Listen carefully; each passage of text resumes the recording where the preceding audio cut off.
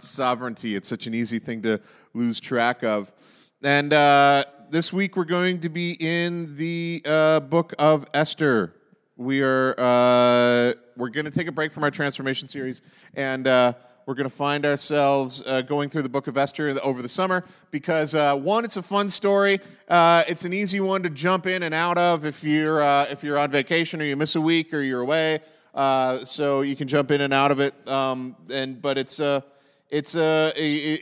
easy story to follow. But it's an important story, I think, for us to listen to. And the book of Esther has a really fascinating history just in the Bible. There's been a lot of argument over whether or not Esther belongs there. Esther was placed in the canon from the earliest times, earliest ones that we have. The Septuagint had Esther in it, but by the time we get to the Reformers and a little bit later, there's a lot of argument about whether or not Esther should be included.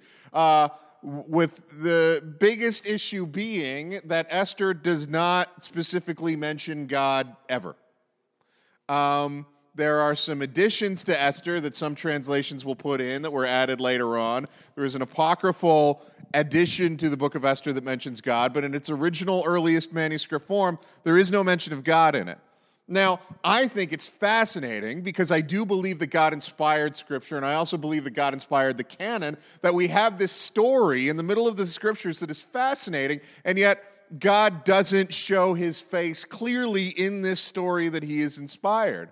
And I think that that's important for us to wrap our heads around as followers of Jesus, but I also think it resonates with our experience. Because often we are in stories where God does not seem to be showing his face clearly, where we have to look for him in the margins and in the backgrounds and in the events and in the circumstances, as opposed to God showing up in a burning bush, or God showing up in a pillar of cloud, or God showing up and burning up an entire waterlogged altar. God doesn't show up in that way in this story. And if you have experienced God showing up for you in those ways, in those obvious and blatant ways, good for you. That is a beautiful and awesome thing. And we all hope that God shows up there all the time. But the reality is, sometimes God shows up in the margins, and God shows up in the places where he's missing and in circumstances.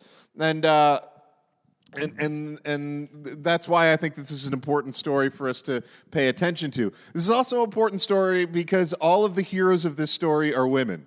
And there are multiple biblical stories of that, but I think that is another thing that made kind of church fathers uncomfortable. It's like, what do we do with this story that everyone who seems to be doing something important are women?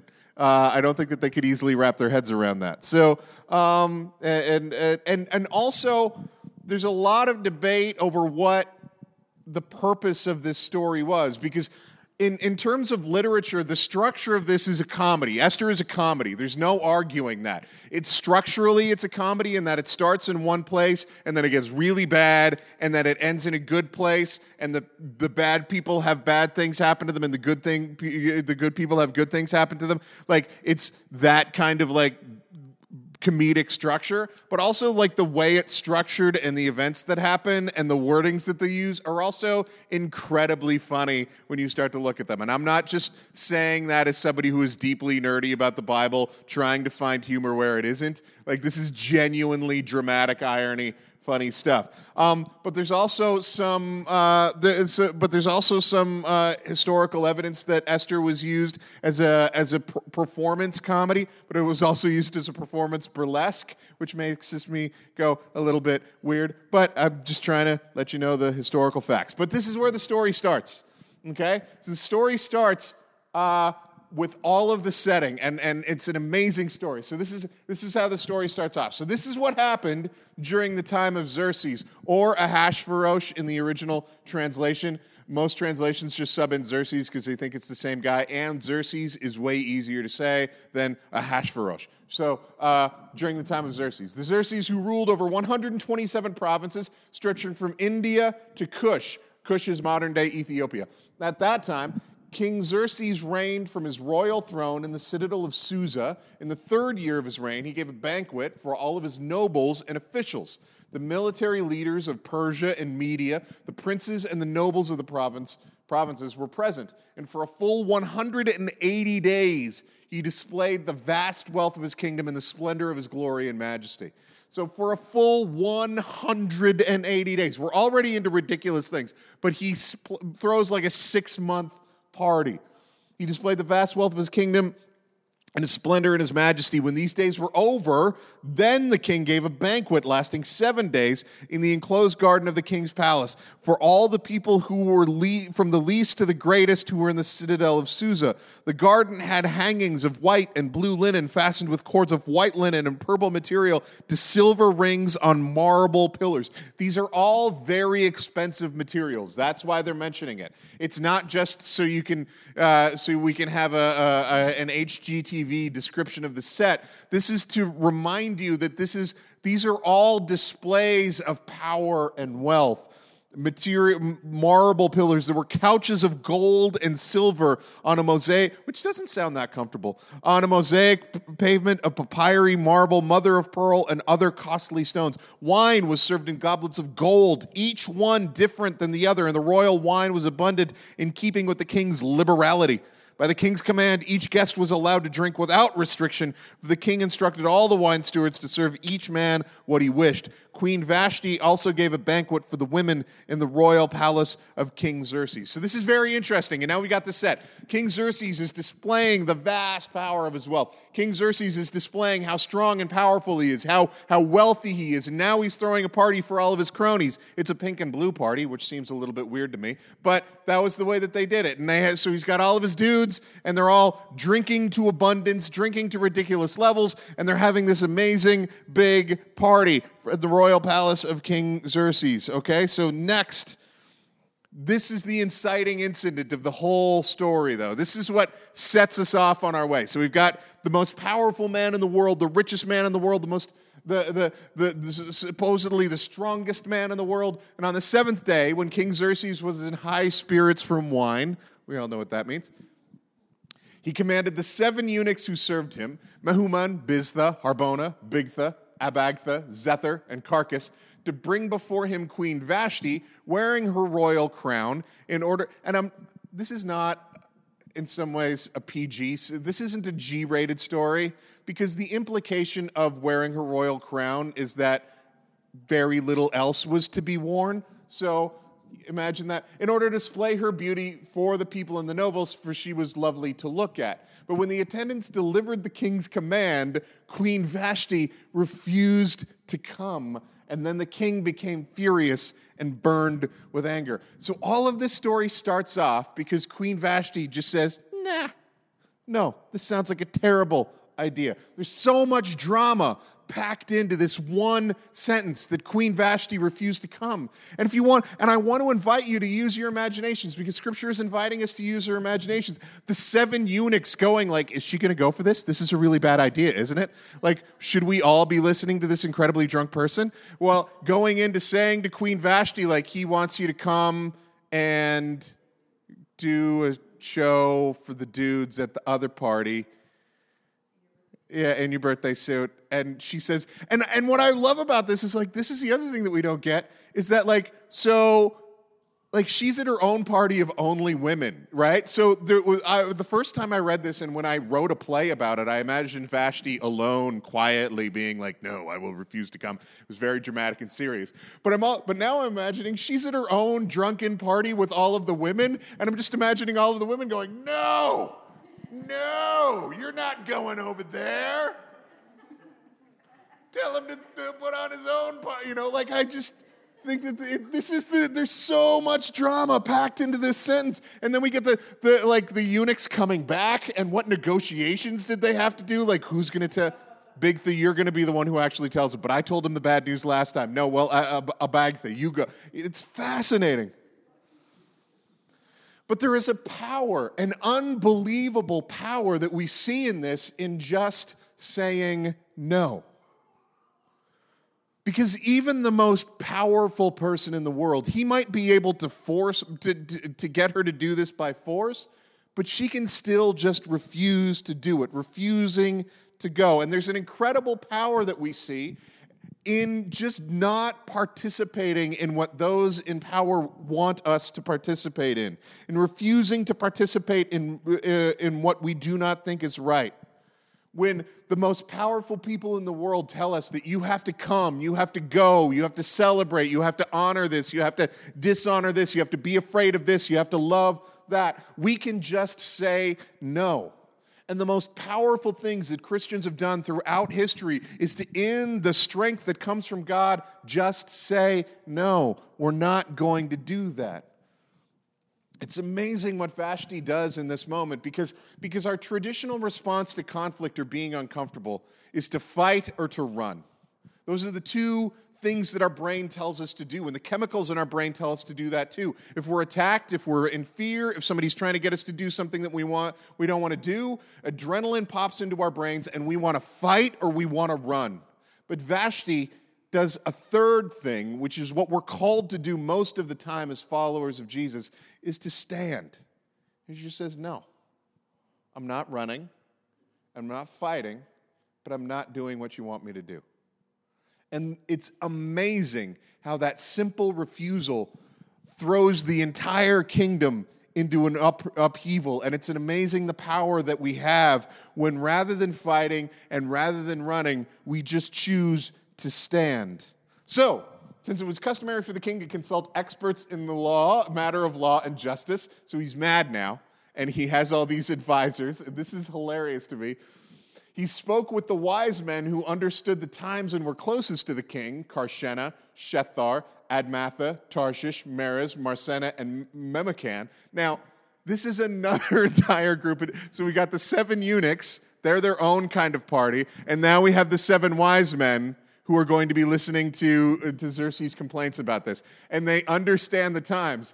And according to the law, Xerxes asked, what must be done to Queen Vashti, he asked. She has not obeyed the command of King Xerxes that the eunuchs have taken to her. 7 legal scholars were brought in to deal with the situation. And if these men were really wise, and if they really understood the times and matters of law and justice, they would say, shut up, Xerxes, take the L, pretend this never happened. It never happened. It will shock you how much this never happened. Like, let this go. We will all just say that it was a drunken deal and everyone will forget about it, right? But that's not what happens. Then Memucan replied in the presence of the king and the nobles, Queen Vashti has done wrong, not only against the king, but also against all the nobles and peoples of the provinces of King Xerxes. What? What? She's done wrong to everyone in the kingdom? This is crazy. How much, and I would love to say that this is an ancient thing, but isn't it crazy how one insult to a really powerful person is supposedly communicated on the rest of us somehow? That somehow a minor wrong done to a person in power is somehow upheaving all of our society? That's not the way that things work. That doesn't demonstrate strength, right?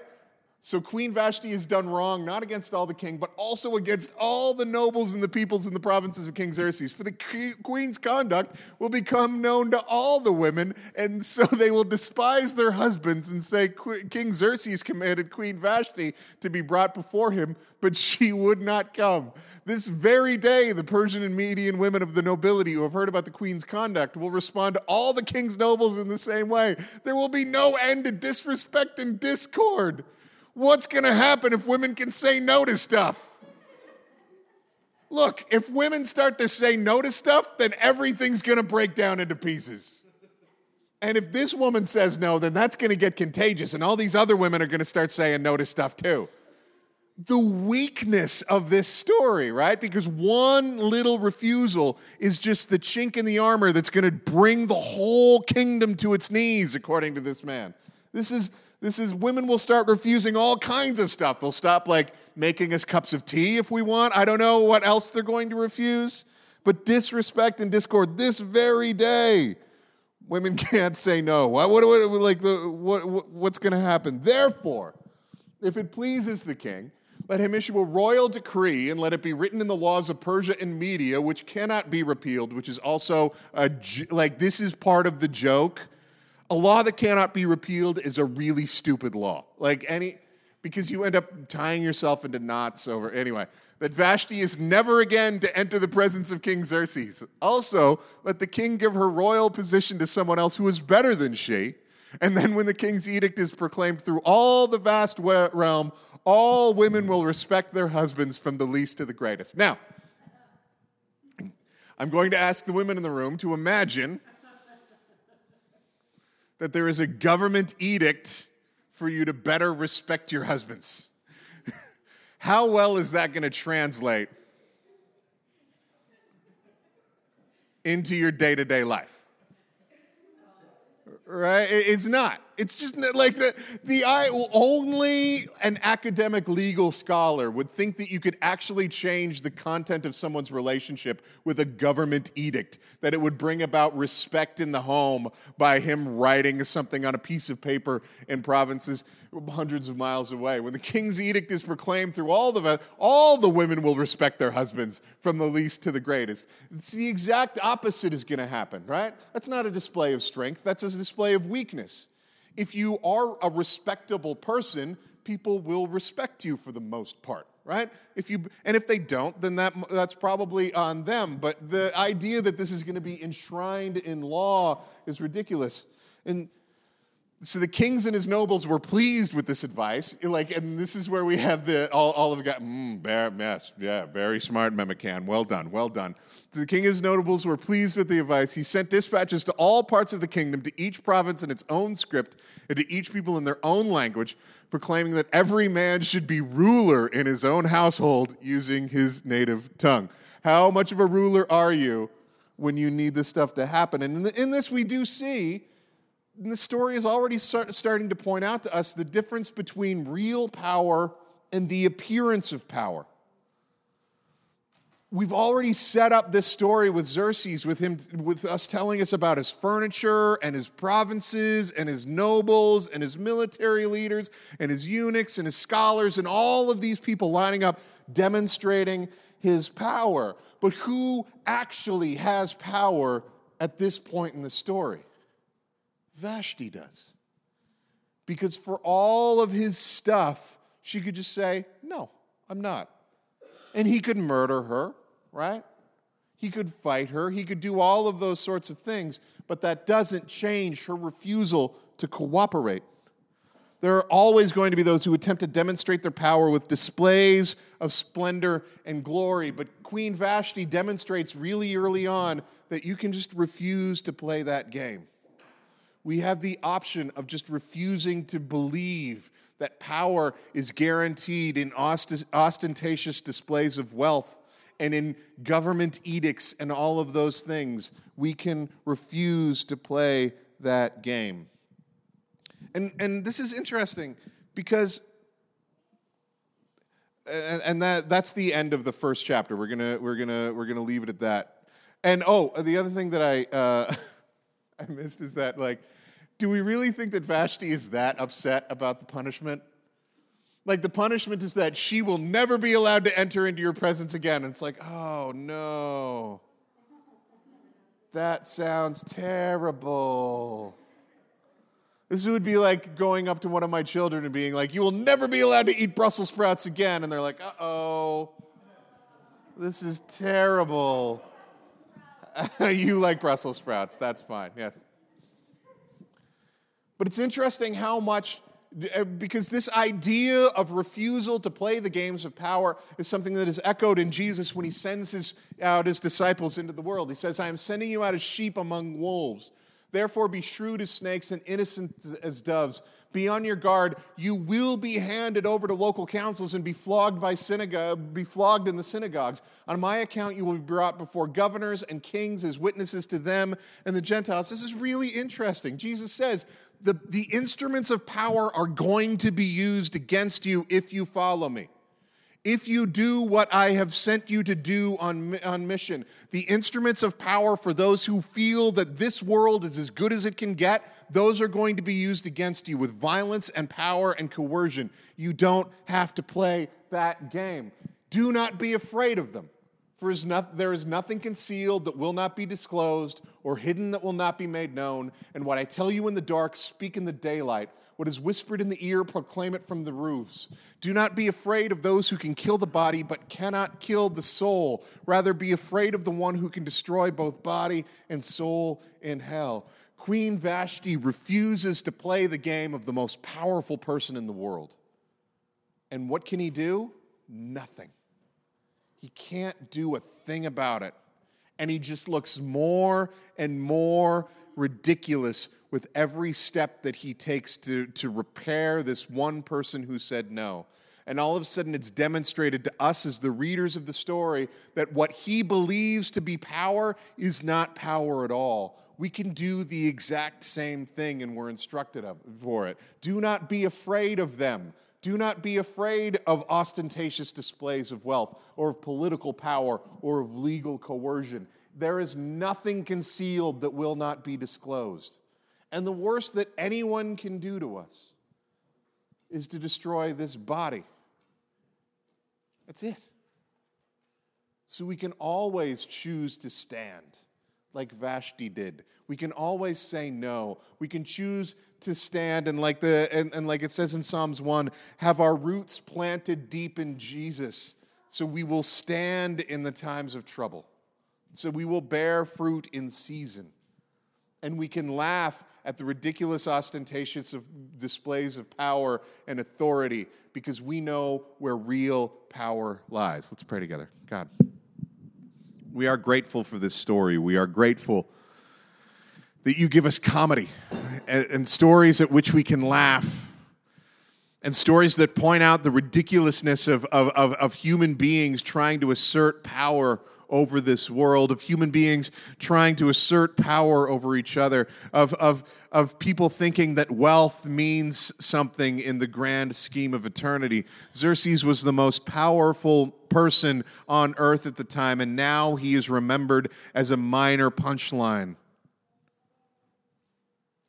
We are grateful that you are turning this entire world on its head, and we ask that you would give us the courage to do that as well. Give us the wisdom to see what power matters and what power is silly. Give us the ability to see who is ridiculous and who is wise. Give us the power to stand in the midst of oppression, trusting and fearing only you, and laughing at the days to come, because we know that you write the ending of our story and that the story ends well. We ask this in the name of your Son, Jesus. Amen.